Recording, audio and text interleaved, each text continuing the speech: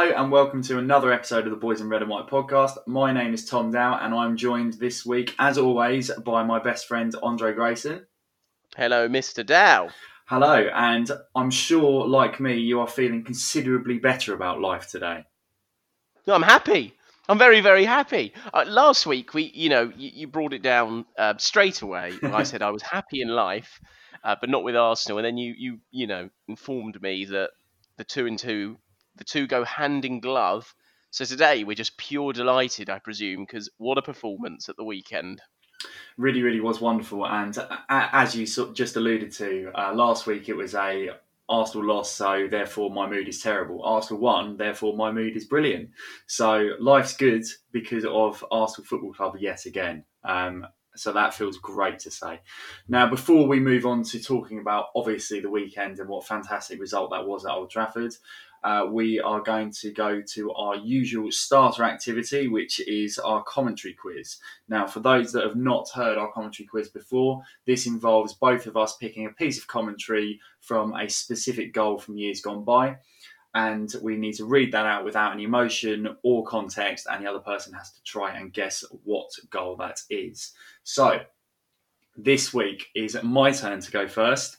We had a bit of a disaster last week with both myself and Andre struggling with the two choices. So I'm hoping today will be more successful. Are you ready, Mr. Grayson? I'm ready. Okay, so, well, here's Flamini. Would you like I was going to give you a little bit more anyway. Would you like a tiny bit more? Right, I'm going to ask for an initial... Flamini doesn't score this goal, does he? He does score this goal. Okay. Well, in that case, that is the second goal against Tottenham. It's not. No? It's not, no. Newcastle at home? I'll give you the next piece of commentary. So it's, here's Flamini and Kleb.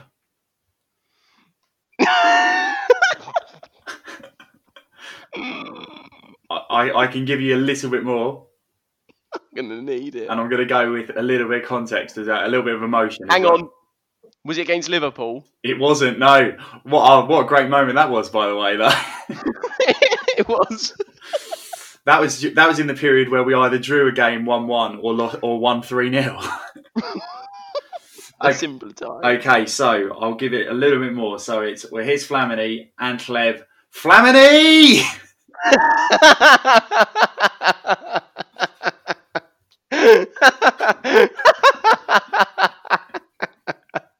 Thank you for that. That was wonderful. You got it yet? No. So okay. Kleb, so we're talking 08. He didn't score many goals. I should be able to get this. Okay. And if it wasn't against Liverpool and it wasn't against Newcastle,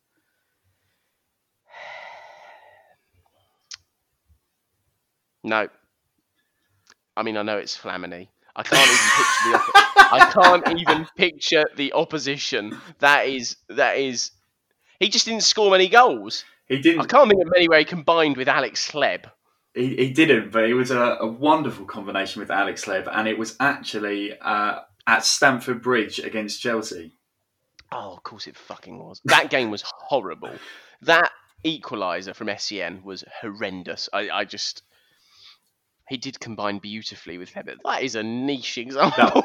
No, because I was doing my research this morning because as I told you off air, myself and my partner are having to self-isolate because of contact with someone with coronavirus.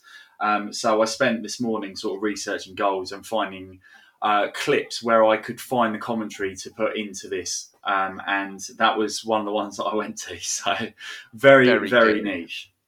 It was. I liked it though. I liked it, and I don't mind not getting it just to hear your proclamation there of Flamini in such wonderful commentary terms. I would just like to add as well that when I was researching this, I did also, as you do, you go down a wormhole for YouTube, don't you?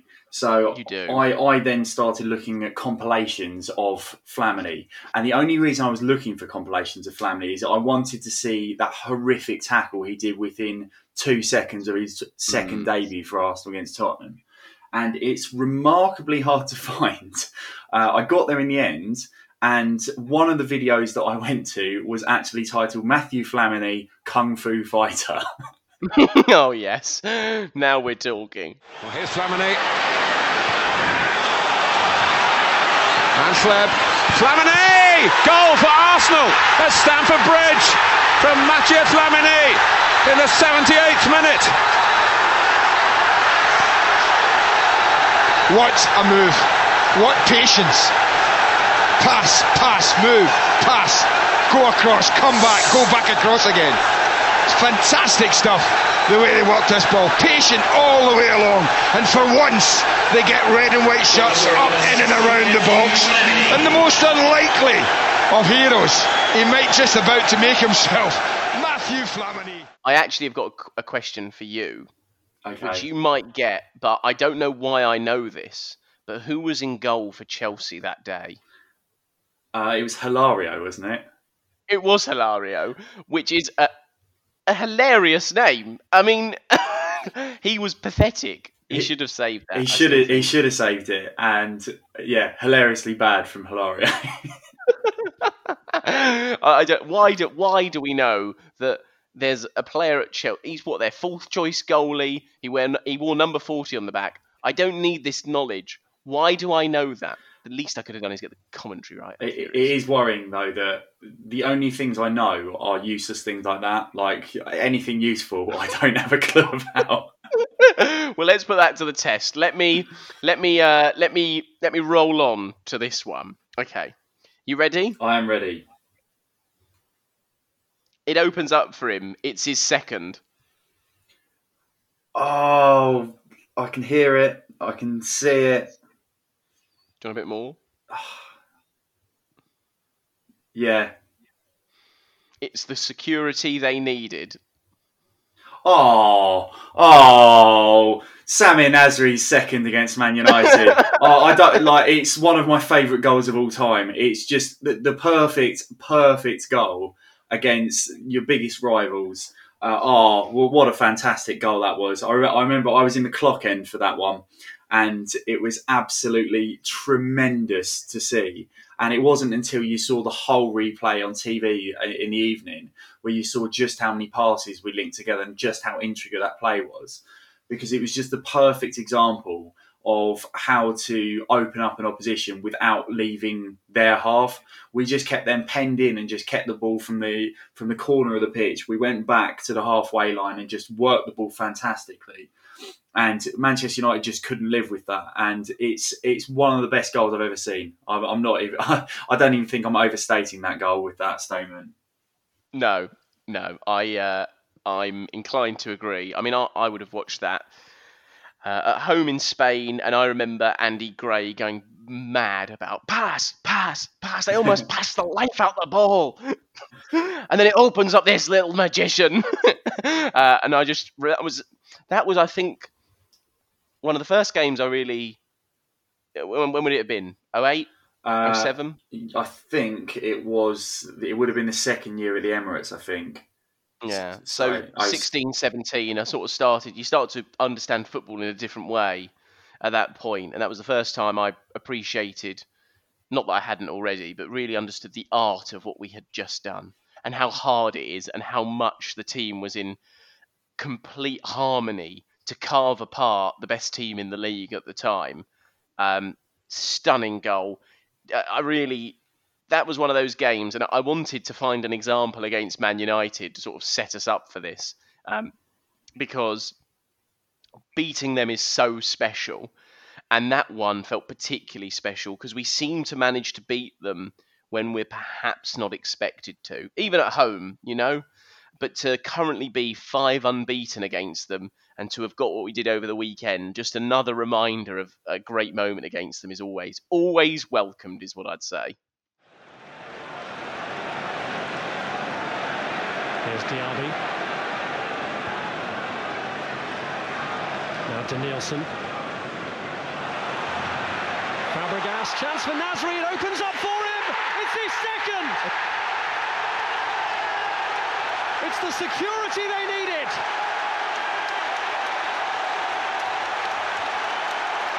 if there's ever a typical Arsenal goal, we've just seen a typical Arsenal goal. Pass, pass, pass. And Nasri says, thank you very much. That does bring us on very nicely to the game, as you did so eloquently. It's a good job I didn't ask you to go first, isn't it? It is, and we didn't plan that. So there you go. It all sometimes it comes together. Yeah. So moving on to Sunday, which obviously we've both alluded to how much we enjoyed it and how happy we are as a result of that performance. So Andre, would you like to kick us off with your thoughts on Sunday? You and I have proclaimed that Mohamed El Neni is the best Egyptian in the league on this podcast. What we didn't realise is he's the best player in the Premier League. I will just interject there because I was speaking to my friend Jonathan Dunn, who kindly hosts this podcast, and I think it's probably a bit of a shame that we've not mentioned him beforehand. But he texted me when it was 1-0 and El Neni was bossing it, and said to me, "Can you please refer to El Nene's recent performances as the Real Renaissance?" So we will now always call it the Real Renaissance until we have any reason not to. So thank you for that one, Jonathan. Yes, and thank you, Jonathan. We are most certainly grateful. That is for sure. I don't know if Real Renaissance will catch on. I did see him described as the something Seedorf or something Hullet. I don't know, like it was fairly the pyramid Hullet or something.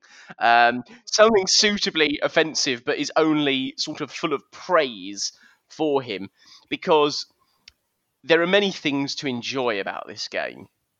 I think particularly the first half, we were excellent and completely bossed them. And I think a huge amount of credit will go to Arteta.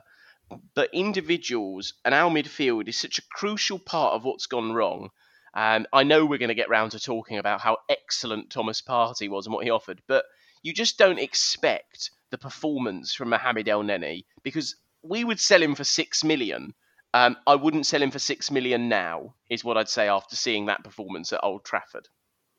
Yeah, he was absolutely fantastic, and I think it kind of summarised his performance in the dying minutes of the game when that clip that's been going around of him chasing down Man United and pressing them on his own and succeeding to win us a throw-in. And I think that kind of summarised his whole performance, because from start to finish, his energy was fantastic, his passing was sharp. He linked up well with Thomas Partey, and they seemed to develop a really, really good partnership from the get-go.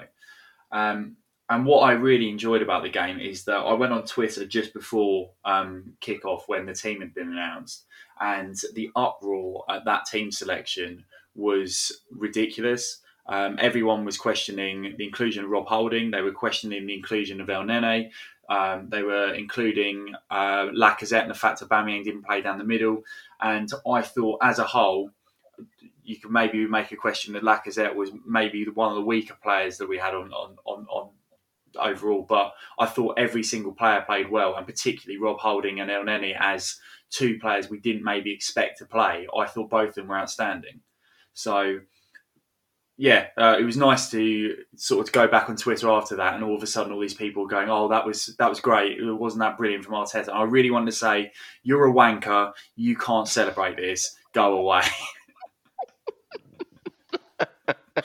Yes, eloquent as ever. We've broken our explicit curse already, so that was setting up further tone. Let's just look at it like this, though.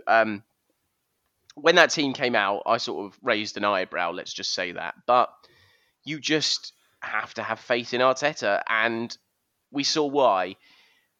I saw something, this is the most bizarre thing to say. Gary Neville tweeted a picture of a diamond, and it took me a while to work out what it was. And then their team came out, and I was like, oh, he's really happy about this because they smashed RB Leipzig.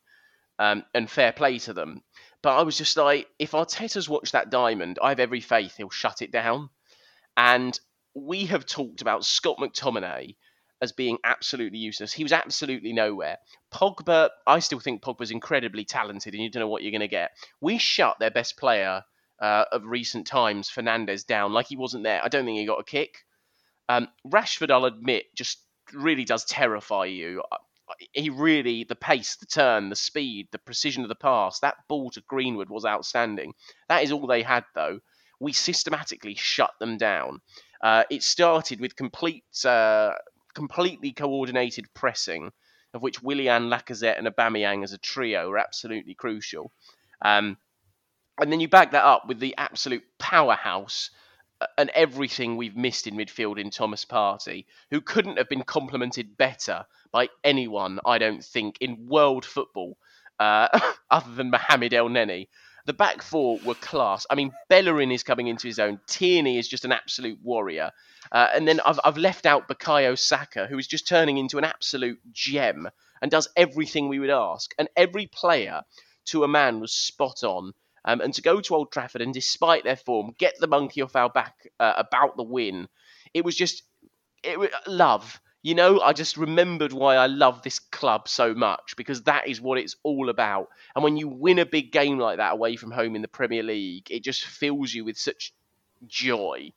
So I'm euphoric. I'm still euphoric. I'm so happy. I'm so happy we got that monkey off our back. I think as well something plays into this. I didn't realise how much I hated Man U still until the game kicks off. I don't think about them much anymore. I'm always glad when they lose, but I wanted us to win so much. And then the way we started and didn't take chances, I was desperate. So I'm so happy. I'm just so happy right now with every single player that played. I don't even know what you can say to that. I've not got a question. I've not got a point. It's just a train of thought I've been dying to say. No, that was wonderfully put. And I think you have summarised pretty much all elements of that game really, really well. Just to sort of go back to the first half performance. Now, as you say, we completely dominated the first half, and it was disappointing that we hadn't gone into the break leading.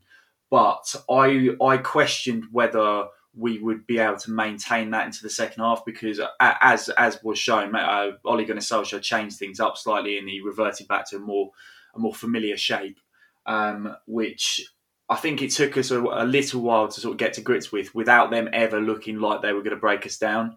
And then obviously we had the middle of the second half where we sort of got back on top. Aubameyang had that chance created by Lacazette, and then obviously the penalty. And it was only until the last maybe 5 minutes or so when Man United started throwing crosses into the box and you started to think, okay, well, maybe this is going to be a bit shaky. But with the exception of the cross that deflected off El Nene and then off of Leno's head onto the post, you can't really say Man United ever looked like equalising. And I think that's testament again to the fantastic shape and a fantastic job that Arteta has done at Arsenal. Because currently we have the best defensive record in the Premier League. We've let in 7 goals in 7 games, which in this topsy-turvy campaign where goals seem to be going in left, right and centre, I think that's nothing short of incredible. And when you factor in the fact that Liverpool scored 3 of those against us, and we've played Man City away and we've played Man United away, then all of a sudden that looks very, very impressive. So that would be the big thing I've taken away from that. And I think a key part of this, which I don't think you mentioned in when you just praised everything, and maybe that was intentional because you know I love a centre half. And I think a big part of it is down to Gabriel coming in, because he has been absolutely incredible since he's come into the club. He's played at Anfield, he's played at Man City, he's played at Man United, and in that time we've let him 1 goal in those games that he's played. So what a fantastic signing he is, and for the price that we got him for, that looks like one of the bargains of the season, because he's completely transformed our defence. He looks like someone who could be our Virgil van Dijk, who can control the defence, who can dominate in the air, whose passing is sharp and accurate coming out of the defence. I can't praise him enough, and I'm so excited with him arriving at the club.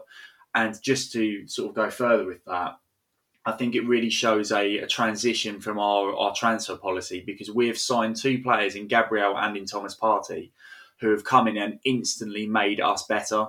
And that's so surprising, because we've not done that in recent years. We've signed players and they haven't immediately improved us. But these 2 players have transformed what this club can do and what we're capable of doing. Absolutely. And I think the point you made there is, and I'm feeling so full of praise, I don't want to dampen anything, but that's what Xhaka and Mustafi were meant to be for us at the time. Absolutely. And when you look at, I mean, you put it perfectly. Gabriel, I saw things like people saying he could have walked. He made 3 fouls in the game. He was ultra aggressive. He didn't give them an inch, and we have lacked that. But he's dominating in the air. But what I thought was interesting is that Partey made basically our whole midfield better. And Partey made the team better. But he definitely made Elneny look better. Gabriel makes Holding look better. And suddenly you go, have we got a couple of partnerships there that we can build on? Because if you actually look at the exterior of our team, fullbacks, wingers, etc., that's really strong. Because now suddenly I'm going, my goodness, can you imagine if we had a mobile, clinical number 9? I'm not talking about Aubameyang through the middle. I think we want that to be a solution. And as you alluded to, I thought Lacazette actually played quite well. I thought he pressed a lot better and didn't give away silly fouls.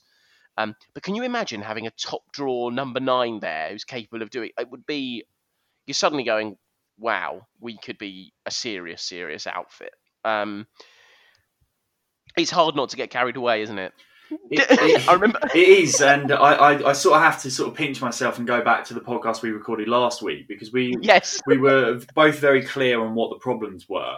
But I think you kind of have to use that as another testament to Arteta, because in the space of a week he has found, he's identified what the problems were and he's found a way to counter that, and we have got this monkey off our back of not beating any of the big 6 teams away from home. And I think that's massive, because now we go into those games in the future and we don't have to worry about that conversation being had. Of course, the pundits will probably say Arsenal have only won 1 in 30 against the big 6 away. But it's just nice to have that off our back and be able to sort of move on. And I think that's another really significant moment in Arteta's time at the club. We can talk about the FA Cup win, we can talk about the Community Shield, we can talk about beating various opposition. But I think winning away to one of your potential rivals, I think that's a massive, massive moment for Mikel Arteta. Absolutely. And, I think we were, I remember to sort of, I tried to temper the mood, mainly for you, last week, in terms of it not being that bad. And this isn't that good. I mean, but it's so hard not to get carried away when it's like that, when you're naturally so desperate for it to be positive. I would have loved our goal to have come from open play. That just for the pure elation of it, because I still think we saw evidence of what our problems could be in terms of taking those chances in the final third. But, just for us to have that stability and to take a clean sheet at Old Trafford, it is just wonderful. I'm delighted Aubameyang scored as well. I don't really care that it's a penalty. Still got to score them. I have to say, if you'd have told me we would win 1-0, Mike Dean as the ref, and we got a penalty, and there was a potential red card we could have had, I wouldn't have believed you, basically. Well, yeah, we text each other obviously throughout the game, and I remember texting you about 10 minutes in when arguably Rob Holding could have been booked, and I can't remember who the other one was. It Willian that should have been booked as well. Yes, and there were both challenges with it, which if you fast forward 30 minutes, are probably nailed on yellow cards, and because they happened inside the first 10 minutes, neither one of them were given. So it's. It was an interesting game, but you just got to praise Arsenal, and I don't think we've got enough praise for this performance, because everyone's been focusing on Manchester United and how poor they were, and they were poor. But at times that was because of how we played. We played to counteract their system. They played their system in the Champions League and put 5 past Leipzig. And obviously Arteta's seen that they were going to do that and found a way to stop them playing that open, expansive football. Now, before the game when we were texting, you texted me in the morning and said, percentage-wise, what sort of chance do you think we've got today? And I said 10%. And looks ridiculous now because the performance, like if we play like that, we could have won that game 2 or 3-0. And I think Rob Holding alluded to that in one of his post-match press conferences as well, where he said we could have won 3 or 4-0, but I'll take 1-0. Yeah, we will. And also the clean sheet is wonderful. But it just gives you hope, really. And I think, we said last week, 6 games to have 3 and 3, suddenly 7, and you've got those big aways. Yes, we got nothing from them, the City and Liverpool. And yes, losing to Leicester was incredibly frustrating. But we said one of the key things is, can Arteta fix it, and can he fix it quickly? And he showed that he has got an aptitude for doing that. And we just need to get behind this man. And I think more and more evidence is mounting that he is going to help us knock down walls we have needed to knock down, monkeys off our back that we've needed to get off for a long time. What he gave me hope for, by the way, I'm still worried about the league. I think the league is really erratic. It gave me a lot of hope for the Europa League because we can shut teams down. And actually, I fancy us nicking an away goal and teams struggling to break us down over 2 legs.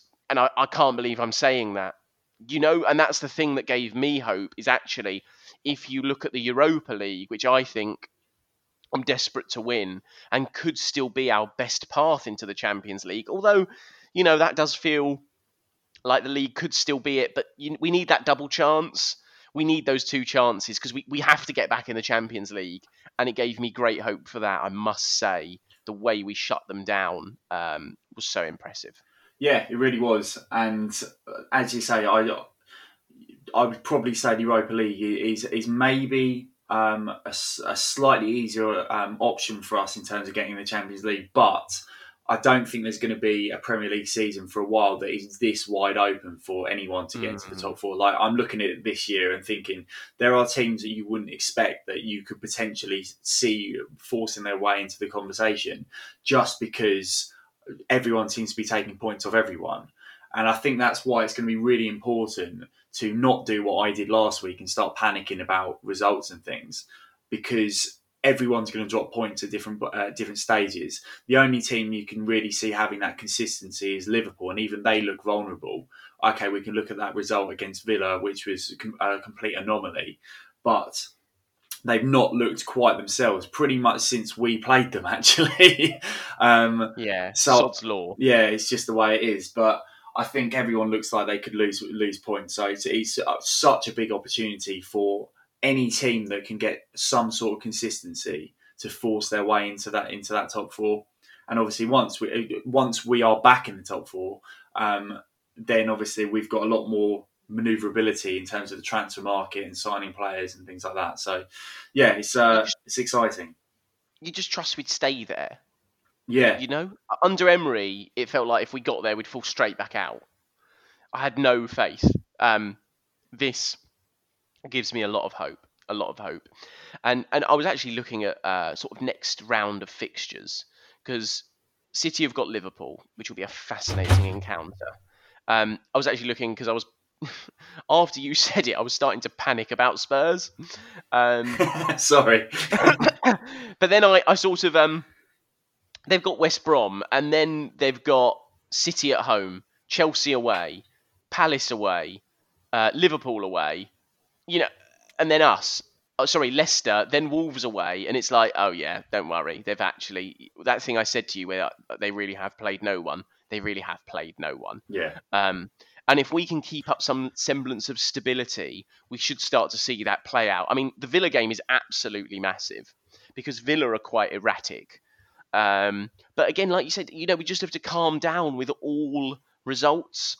But it's just when the result is Man U away and you win like that, it is absolutely fantastic. I think as well, it'd be good to touch on the. Well, I don't think there's anything else to add over that. I mean, just so many enjoyable moments. And knowing that we've got an amazing manager and they've got a clueless man on their dugout. We really need Solskjaer to stay. We want you to stay. But what I find fascinating about Ole Gunnar Solskjaer is that he keeps having these sort of false dawns where, like, obviously since the Tottenham game when they lost 6-1, they have recovered and they've been scoring goals, and all of a sudden everyone's saying, oh, that's fine, it was just a blip, and they're back again. And he keeps having these little moments, like towards the tail end of last season up to the FA Cup semi-final when they looked really good. And then it just all collapses again. And that's why, like you say, he is someone you want to stay at Manchester United, because if he goes, I can see Pochettino going there. And I don't want that, because I think he would make Manchester United better. And at the moment, Solskjaer is so far out of his depth, and everyone knows it, everyone can see it. But for some reason, he still has a job. I know, it's incredible. Clinging on. Yeah, it's great seeing them be terrible. But you know, what I actually thought is, yes, they're bad, but they've been bad for a number of years now, and we've still not won there.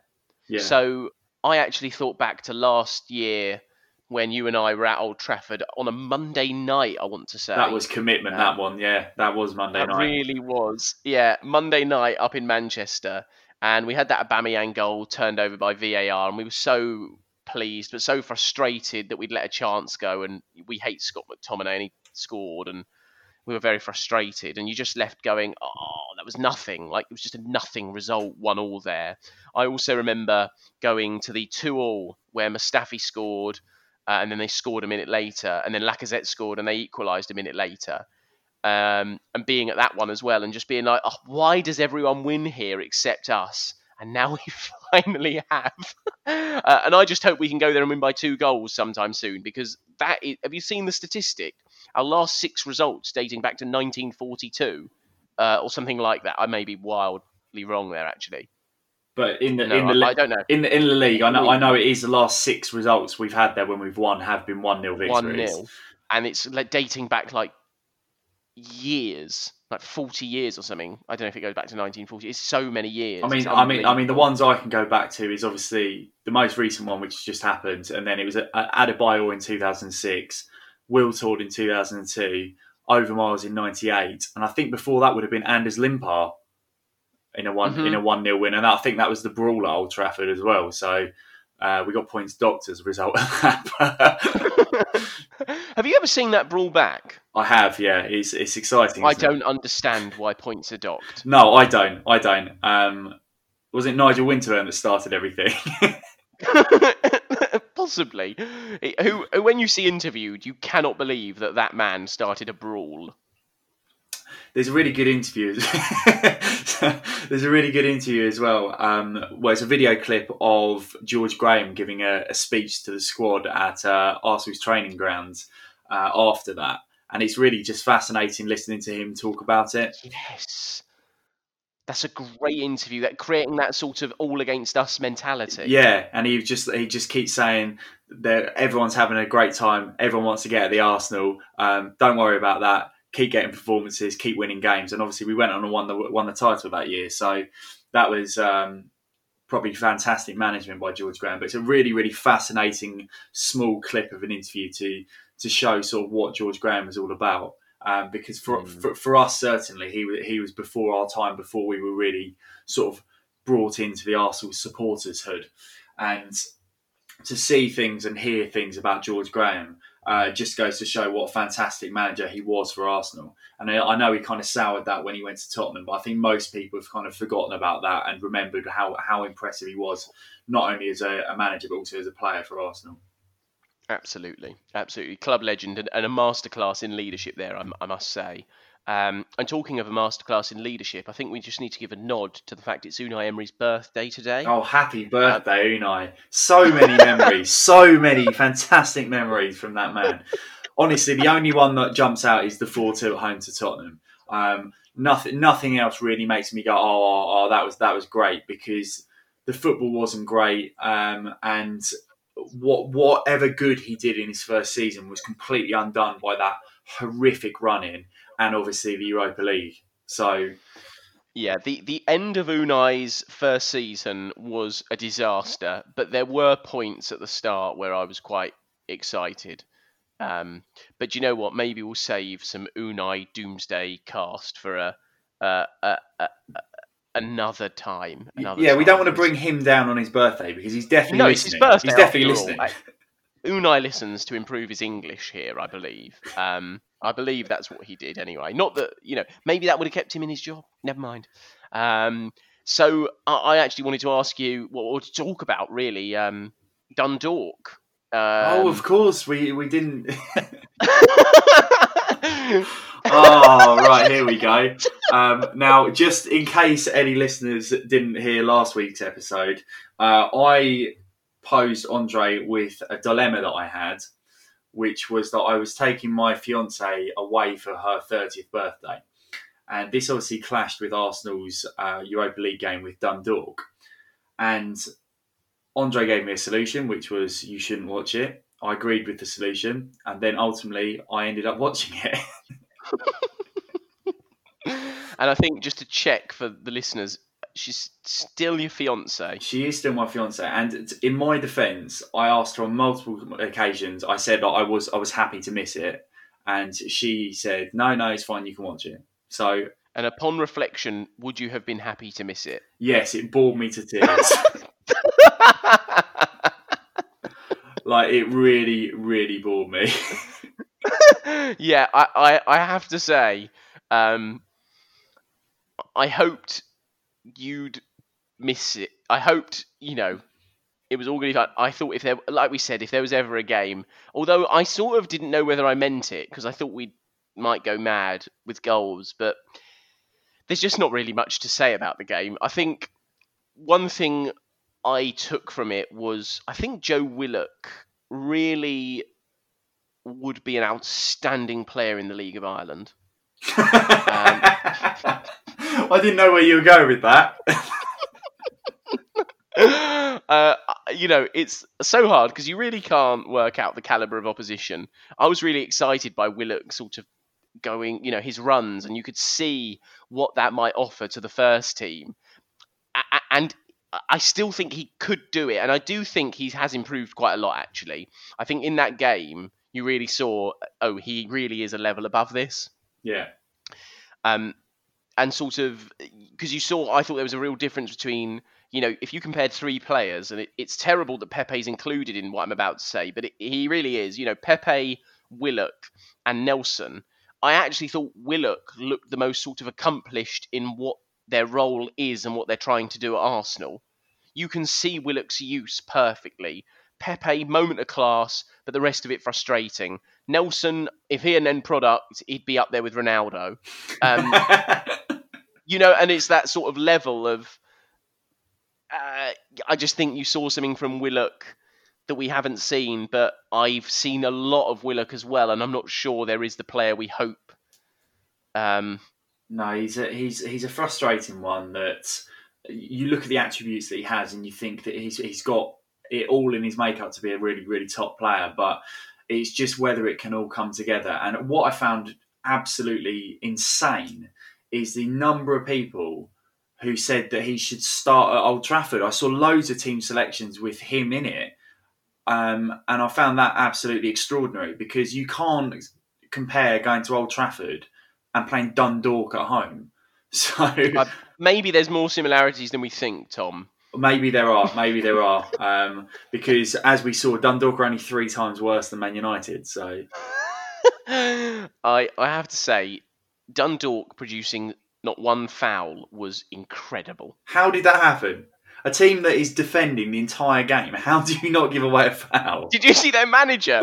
I don't know if you heard this in the press conference. Praise the question from the journalist that asked this. Went, my men are gentlemen, and I was like, What do you mean they're gentlemen? Like, what's that prove? I mean, don't understand. This is and we should have had a penalty. We should, yeah, but this is also a man that doesn't even have the correct license to be coaching at that level. So we are gentlemen. Okay. I love the Europa League. It's just great. I hate it. Everything's great about it. I honestly think they are the worst team we've played in the Europa League. I don't think I've seen a worse team than that because they just offered nothing. Yeah. I mean, Vorskla. Yeah, that's a good shout. Bad. Barté came to attack and they lost 6-0, which I thought was. I admired it in many ways. They did exactly what I think they played a high line, and we absolutely ripped them to shreds. Vorskla were terrible, but I don't think I've seen a team at a lower level at the Emirates than Dundalk. Yeah, you could just tell, and I actually sort of I admired their application. I thought it was very impressive, and I think it must be so hard to motivate yourself as a Premier League footballer to go and beat that team. It must be hard. Yeah. It must be like, I just don't piss around. Yeah. Try and raboners and nutmegs every time you get the ball. You've just got to be ultra professional, and we were, because I saw people losing their mind that we weren't ahead, but we were always going to win that 3 or more 0. You know, it was going to happen even if it was 0-0 at half time. And let's see what Mulder brings on Thursday. What a name. Describe the Europa League in one word. Mould. What a competition. What a competition. Before we move on to the final section, what I did want to just ask you about quickly, because it's something that's been in and around football for a few weeks now, and we've not really discussed it on here, and that is the pay-per-view. So obviously on Sunday when we play Aston Villa, we are again on pay-per-view, and I think this is the third time Aston Villa have been on pay-per-view, which if you're an Aston Villa fan, you pay for all those, it's going to cost you £45 to watch 3 games of football, which is absurd. So I wanted to get your opinion on what you thought of the whole situation, Andre. So the issue with me is that I'm able to justify any amount of money virtually, not literally any amount, but within my budget to watch Arsenal. Look in my wallet. Yeah. Make it rain. Any money. £1 million, no problem. We'll see if we get a sponsor before I start, touting funds. I would spend £15 to watch Arsenal. I think I spend £15 getting to and from the Emirates. If I were factoring in petrol, getting a drink or something up by the ground before the game, travel on the tube, parking, I'd probably spend £15. But that's to go and experience things at the stadium, not this. I mean, I think if I look at it like this, it feels wrong. It feels too much. I'm okay with the pay-per-view as a concept, right? I get it. But because I'd pay anything for Arsenal doesn't mean I can't see the ridiculousness of the situation. I would not pay £15 for any other game. And £15, on Saturday, whatever it was, Sunday night, I was like, actually, I wouldn't mind watching the Brighton Spurs game. But I wouldn't pay £15 for it. Would you pay a £5? Maybe. I think they've got the pricing all wrong. £15 is a lot of money. I think in the current economic climate and everything going on, I'm so disappointed they feel they need to do this. If they're going to go pay-per-view, fine, but make it like a £5, cost of a pint in a pub in London. And I just think it's disappointing. I saw the viewing figures for our Leicester game on pay-per-view, 140,000. That's a lot of people spending £15. Yeah. And I think socially, it's a disgrace. As a fan, I can get my head around £15. Yeah, I'm probably quite a similar view to you because both of us paid for the Leicester game.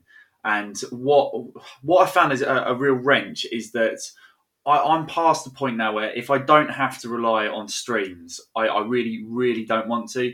And you, when it comes to Arsenal, it is kind of, well, that's part part of my finances for the month, they have to go towards Arsenal. That's just part and parcel of my life. So I feel like I have to do it. And I did feel bad when I looked at the Arsenal Supporters Trust who set up with the Islington Food Bank. And I think overall they raised nearly £40,000 because of people boycotting pay-per-view. And it's fantastic. And I really, really wish I really wish I could contribute by not obviously paying for the game.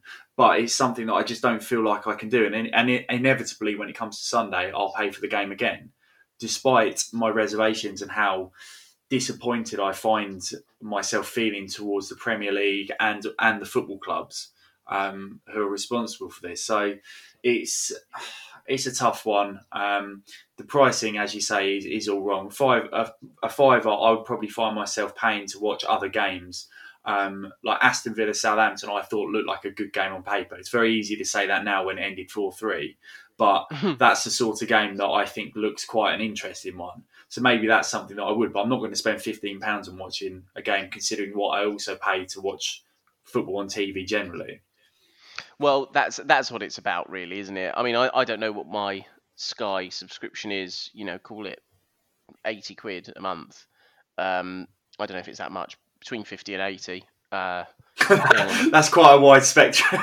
I suppose it is. Yeah, but I'm trying to remember because I used to know, but now I've had to have Virgin as wife. Anyway, I'm cancelling it all soon when I move anyway, so I'll have a very clear, precise picture soon for everyone. Yeah. But ultimately, yeah, I think it's really poor. I personally, though, and I think this is more definitely a you and I issue. I would pay the £15 to not stream it. I can't deal with streaming. It stresses me out too much missing a minute. So I will be paying for the game on Sunday.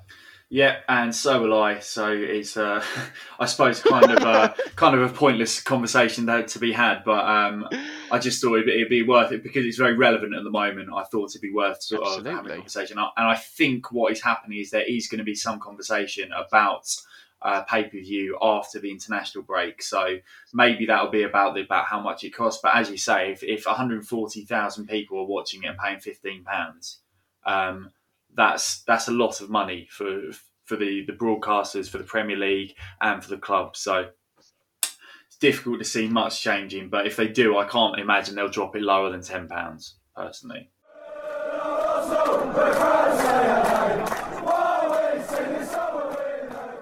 Okay, so moving on to the last section of the podcast. This is where we look at a shirt from years gone by, and we each select 2 goals that we instantly think of when we see that shirt. Now, this week we are looking at the 2001-2002 shirt, which is one of my favourite shirts of all time. It's that fantastic gold shirt that we had with Sega as our sponsor. And obviously there's memories that we think of, and there's certainly 2 memories that we've spoken about behind the scenes that we instantly think of. So I'm going to go first this week, and I'm going to start with a goal that came on the opening day of the season. Now, in 2001, we faced Middlesbrough away from home at the Riverside, and we went there. And the start of the season is always that sort of barometer about where the club is and where we think we're going to be for the season. And Arsenal went up to Middlesbrough and won by 4-0. And I can't remember the last time that we put out a statement like that on the opening day of a campaign. And we really, really did put that statement out to say, look, we are serious. We want to challenge for this title, and we believe we can win it. Let's forget the fact that in the following game against Leeds United at home, we lost 2-1. But we did put out that statement on the opening day. And there were goals from Thierry Henry, a Robert Pires penalty, and then 2 late goals from Dennis Bergkamp. And the goal that I'm selecting is Bergkamp's first goal to make it 3-0. And that was a wonderful bit of skill where he's been played in, I think, by Ashley Cole, and cuts the ball with the outside of his right foot, and in one fell swoop moves it with the outside of his right foot and then passes it into the far corner with the inside of his right foot. And it was just a typically Dennis finish. And what I love about it is it just showed how competitive that squad was, because Bergkamp didn't start that game. He started on the bench, came off the bench, scored twice, helped make it 4-0, and that kind of just summarised how good our squad was at that time, that we could have a player of that magnificent quality on the bench and still be 2-0 up when he's come on the pitch. Yes. Yeah. It's a wonderful goal, but a testament to the squad. And of course, I think something you neglected to mention, we never lost in gold either. And this was the start of it. Set us on our way. We didn't lose in gold, which I don't think that ever gets enough credit for that season. The fact that we went through the whole of a campaign without losing away from home before we then went and obviously became the Invincibles. I think that's a wonderful testament to the club and what Arsene Wenger created during that time period. But a really fantastic goal and fantastic memories of that whole campaign. And I believe you are going to kick us off with your first selection. Yeah, this is one of my favourite wins, maybe ever, just in terms of how it came about, the feelings on the day. It was when we won at Anfield, 2-1. I think Lippmann got a late one to make it very nervy. We went down to 10 men. Van Bronckhorst got sent off. And I'm just going to talk about the second goal with 10 men. Robert Pires is on the left flank as he often was. Steven Gerrard comes over to him. Steven Gerrard does not know what he's getting himself into at this point, because Robert Pires glides past him like he isn't there with a tick-tock, sort of left foot, right foot, absolute shimmies in with the hips. Gerrard doesn't know what continent he's in, before Pires has just luxuriously glided past him. And this was the goal that, for me, symbolises what those two brought to the team more than any other goal. I genuinely mean that. I don't think there's a more sort of what these two brought than this goal. Pires, absolutely, as we've said, an outstanding assist. Ljungberg has burst in from his right wing berth. Pires plants it across. Ljungberg comes screaming in, finishes from 4 yards out, sprints over to the away fans in front of that end where the away fans are at Anfield. It gave you all those feelings. What character, what resourcefulness, what skill, what class, and just brilliant players combining.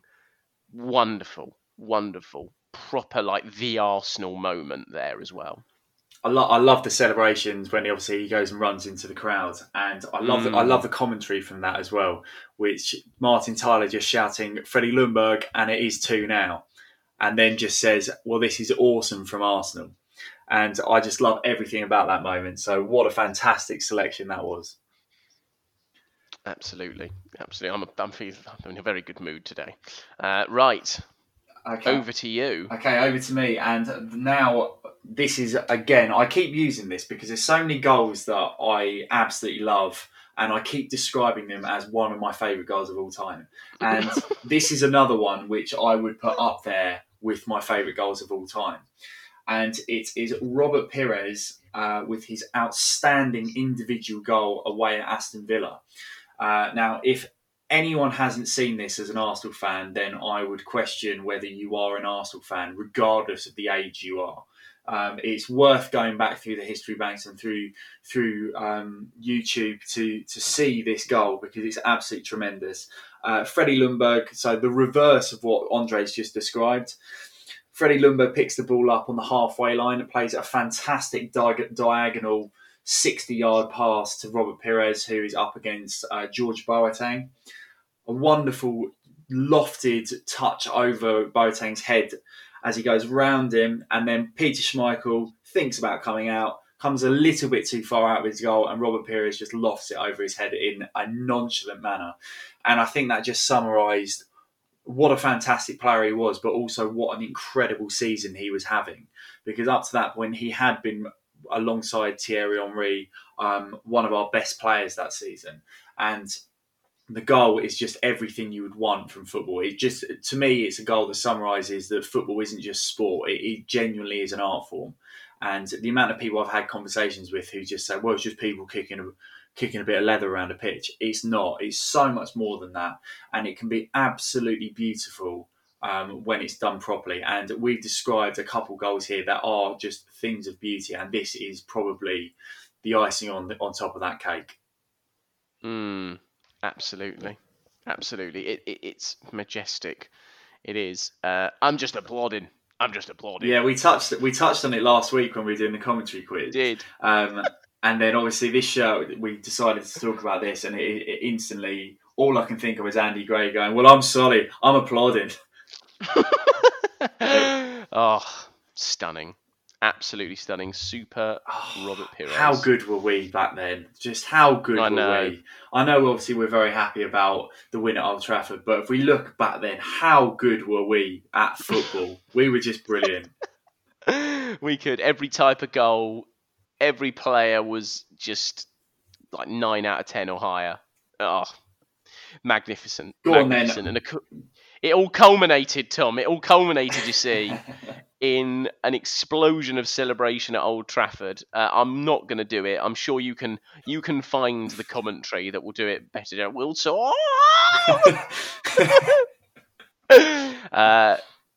Winning at Old Trafford 1-0. You mentioned it earlier. We had to go there and win. No Henry, no Bergkamp, Kanu and Wiltord up front. Man United didn't get a look in, and this was them this was a top Man United. We bossed them. Vieira was incredible. We could still be playing now and they wouldn't have scored. It's a goal that comes sort of out of nothing, really. Ljungberg's played in down the right. He shoots across goal. Barthez pushes it out to Wiltord, who's arriving, and slides it in first time to make it 1-0. Sprints over to the away support, down on his knees. Kanu jumps over him, creating that wonderful optical illusion where Kanu looks like he's 9'3", with more, who's capable of jumping over the stadium if he wants to. When we spoke about this before, I lost it for ages at that. And when I was doing the edit, I went through obviously editing and listened back to it, and it made me laugh for probably 10 minutes after I'd actually edited it. It's ridiculous. To the point that my mum has had a very in-depth conversation with me about that image, and she was like, "I watched the goal the other day, and I couldn't see what you were talking about." My mum's American, by the way. This isn't just a rubbish impression. And I had to point out to her exactly when it was that Kanu is 18 foot tall. I have to ask you, how would you, bearing in mind we know that your mum is our biggest fan. She is. How would you rate your impression of her voice just then out of 10? It's not a great impression, I'll be honest. It's a very generic American impression, which isn't even that good for a generic impression. But I'm sure she'll be delighted that we're having this conversation about my impression of her on our podcast. So, sorry, Mum. I'm sorry for the poor impression. I will work on it and try and get better. Yeah, because I would have thought she was possibly Irish. I know she's American because you've told me. Tom, how big is Kanu? I think impressions aren't your thing. Evidently. But Wiltord's thing was scoring at Old Trafford in monumental fashion. This was just, to go there and win this week was wonderful. To go there and win the title and know that, what was the banner? Champions section, I think it says. Old Trafford Champions section, yeah. Yeah, wonderful. And if you go onto YouTube and just type in Wiltord goal v Man U, the first image that they use, there's one of Vieira, Ashley Cole and Sol Campbell just letting out pure emotion. I'll snap the image over. But it's just, we were colossal then, as good as we were at the weekend, we were colossal then. As you said, we were just so good. And to go there and win, it's just one of those things I'm so grateful we lived through and so grateful our club did this against a team we absolutely hated. To go and win on their ground was special. I mean, icing, more than icing, was put on the cake when we went and did the same thing at White Hart Lane 2 years later. But this was just incredible. And what a kit, what a goal, what a season. Summed up magnificently. And we've gone full circle because we started by speaking about a 1-0 victory at Manchester United. We've ended by speaking about a 1-0 victory at Manchester United. And it's nice to end on a really, really positive note, because too often we've brought the tone down right at the last minute and destroyed all our good work. So it's really good today to be able to end things on such a high. So thank you very much to everyone who's listening. If you'd like to find us on social media, you can by searching for the Boys in Red and White on Twitter, Instagram and Facebook. We also have a website, which is www.theboysinredandwhite.com. And all that's left for me to do is to thank Andre for his time. So thank you, Mr. Grayson. Oh, thank you, Tom. Absolute joy. The happiest, the second happiest we've done the FA Cup final was number one. Yeah, it's really, really been a joy to record, and we'll be back next week with another podcast.